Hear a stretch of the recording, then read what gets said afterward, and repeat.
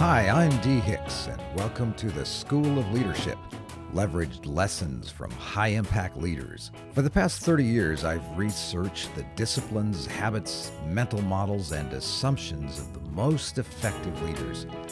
This podcast takes what I've learned from over 2,000 of these influencers and distills it into practical tools and tips you can use immediately. So let's get started. Just did a nice V-cut on a Roma Craft Neanderthal cigar. Now, what do you picture when you think of a Neanderthal cigar? Something very rough-hewn, something really thick and kind of stink. That's not the case with this one. This is a beautiful cigar. It's not very large. It's about a 48 ring gauge, maybe 50 tops. It's about a 4-inch cigar. It tastes incredibly nice. It's one of the best cigars I've had in a long time. The review on Cigars International suggests that it is a dark, toothy blend that tastes like a dream. You know, you could take that however you want. I've had some toothy dreams that are not very pleasant. Anyway, it's similar to their flathead cigar, if you've had one of those from CAO, and it is very good. Very enjoyable cigar. I think I'll light it right now. This is actually a torch. It sounds like a Zippo, but it's actually a Zippo designed for cigars. So those of you who might be thinking I'm just using a good old Zippo with diesel in it or something like that, relax. If you're a cigar smoker, relax. And I'm out of the big long wooden matches that I was given recently. Used them all up, which is my favorite or second favorite way of lighting cigars. My first favorite is to use these little cedar staves that I've got. It starts off with a really enjoyable smell. So here we go. This is the Roma Craft Neanderthal. Great cigar. Everything it's cracked up to be. Very good cigar. Wish you were here. If you were here, I would ask you what you have been saying yes to recently. I just said yes to another cup of dark coffee. Normally I share what I'm having with you with a nice glass of bourbon, but I'm recording this fairly early in the afternoon and just wasn't feeling a bourbon. I know, don't be disappointed. Wasn't really feeling a bourbon. I'm going to save that for later or maybe tomorrow. But I was feeling a good dark cup of coffee. I don't know, I must not have very active caffeine receptors in my brain because I can drink coffee all day long and not feel it at all. Could have a quad espresso and fall asleep. Maybe that's why I have had those toothy dark dreams. I don't even know what that means. That'll be edited out, I hope. So there's a phrase I hear from time to time. Maybe you hear it as well. I'll bet I even say it. Here's the phrase. Well, that's a great idea. Sometimes I say it sarcastically. Well, that's a great idea. But it's a pretty common phrase to bounce around in organizational life. Let's call today's podcast The Dark Side of Great Ideas.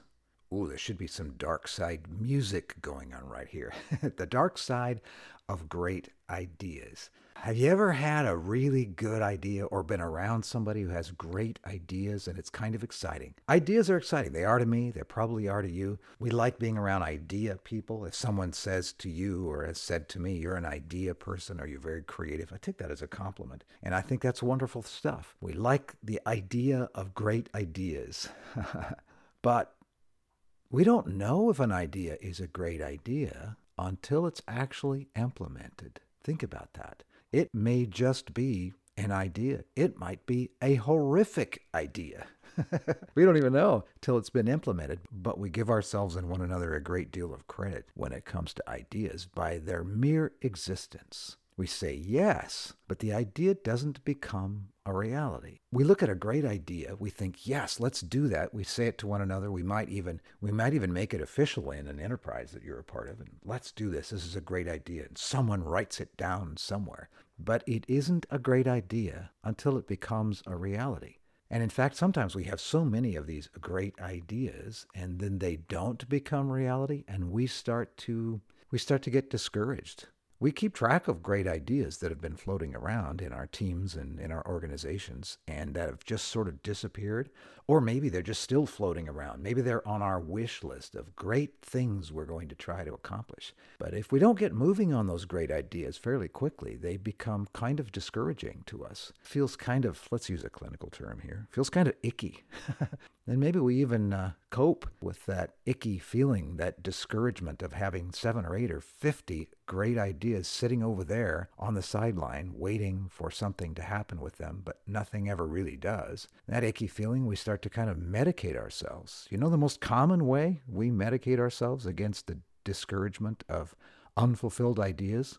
We come up with more ideas. We get more creative. Here, that didn't work. Well, we never even really tried it. We never even really set it into the execution pipeline to make it happen. But it feels icky that it's just sitting over there, so let's just create a new idea. So we become creative and we find ourselves in that loop again.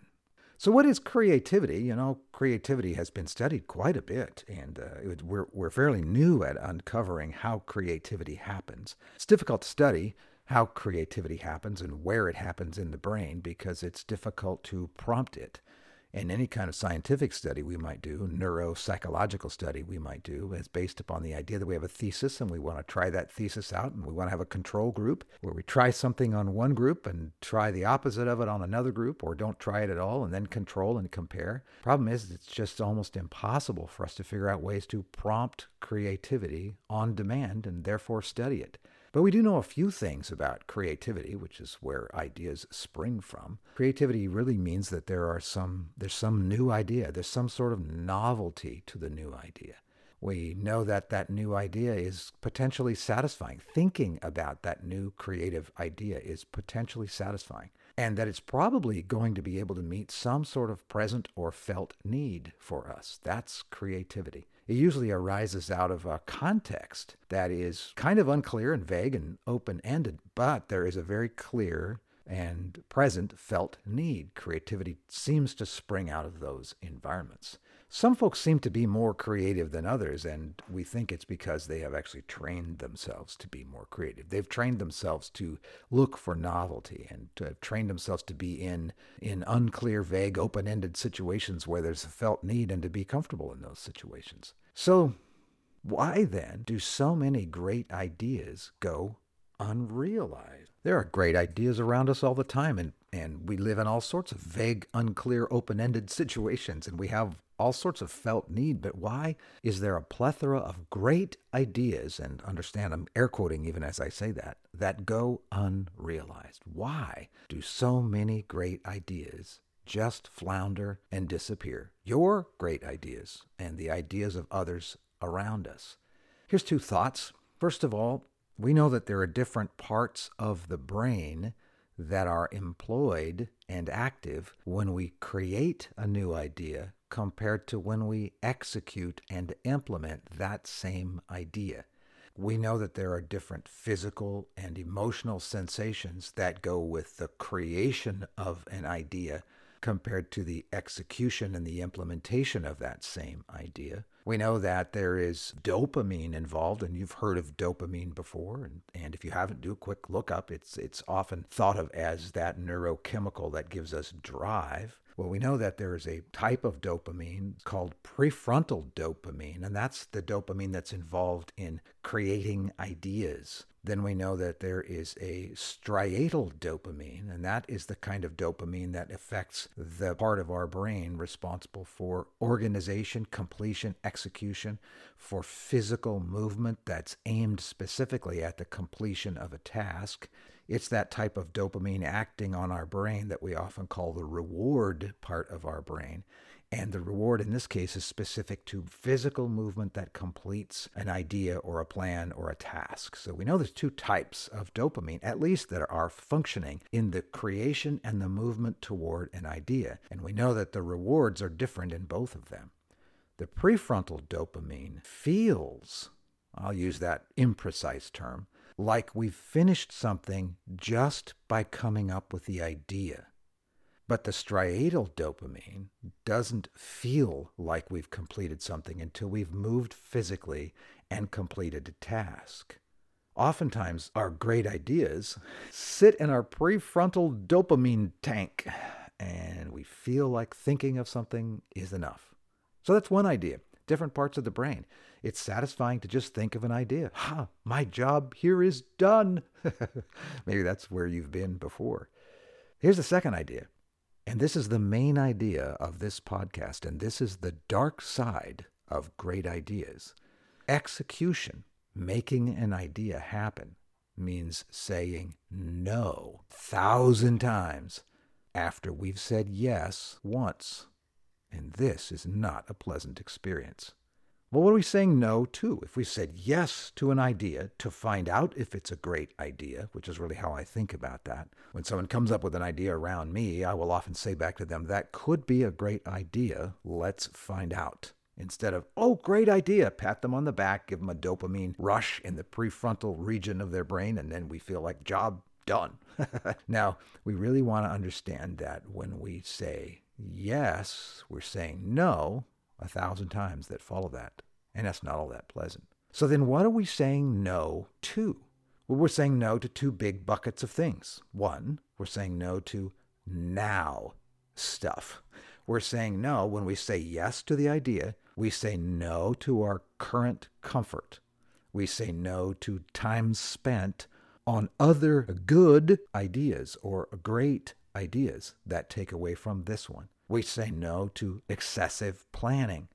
Excessive planning, by the way, is often just a cleverly and thinly disguised way of worrying. We're worrying, and so we plan, and then we worry, and then we plan, because we think that the planning will help us solve the thing we're worrying about. And we also say no to certainty. That's the now bucket. You might be able to think of a few more things that you've said no to in the now bucket. Then there's the second bucket. We're saying no to later stuff. Here's a big one. We're saying no to opportunities. This is called by economists opportunity cost. If I choose to do this with this hour, it means I can't do that with that hour. But generally, creative people realize not just that it's a one-for-one trade-off, I could do this or that, but creative people realize that we could do this or that, or that, or that, or that, or that, right? So the opportunity cost is intense. We're saying no to what might have been, could still be later down the road because we're spending time and energy, goodwill, money on this idea. Also in that later stuff bucket, we have to say no to overthinking, have to say no to second guessing, and we have to say no to regret. We have to say no to making everyone happy all the time throughout the entire process. That's the dark side of great ideas. When we say yes to the great idea, we have to have the courage, which is what it takes, and the fortitude to say no 1,000 times. Here's something else, by the way. This is just between you and me. There's a really dark side of great ideas that go unimplemented. Disengagement. Disengagement by others because we have had 7 of these great ideas this month and none of them have moved forward. Or 700 of them this year and none of them have moved forward. Those around us, upon whom we rely to accomplish great things, become disengaged. And maybe not just them, but maybe there's a little voice in your head that says, yeah, well, you didn't do those last 17 things. So probably not going to do this either. So we stop coming up with the creative ideas and we stop learning. Another part of the really dark side of having great ideas that we do not implement is if we're not creating, we're consuming. And so when I think of creating, I don't think of coming up with a great idea. In fact, I don't feel like I or my teams or those who I work with have created anything until it has been implemented.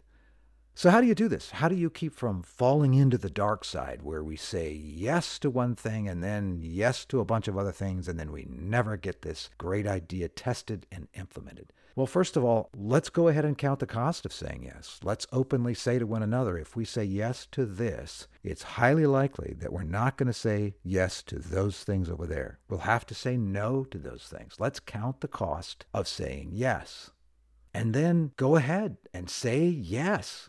Fully yes. We're going to do this as nearly as we can tell with our eyes wide open. We're doing this and not that. And enjoy leaning into the yes in the context of 1,000 no's. And then test your willingness to implement the idea by saying no to some other good thing immediately that if you said yes to it, would slow down, water down, distract your ability to accomplish this next new good thing. Start by saying no immediately. And then talk to one another, talk to yourself like this. I'm saying yes to this and no to that so that I can accomplish that big yes.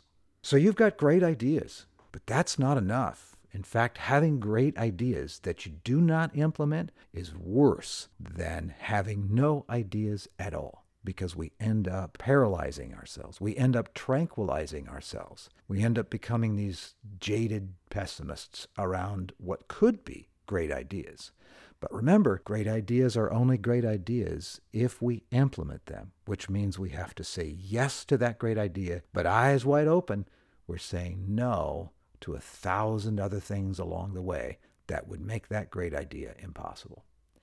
Apply that to yourself. Apply that all over the place. Apply it to investments of time and energy and money and relationships. Say yes to what matters and say no to 1,000 things.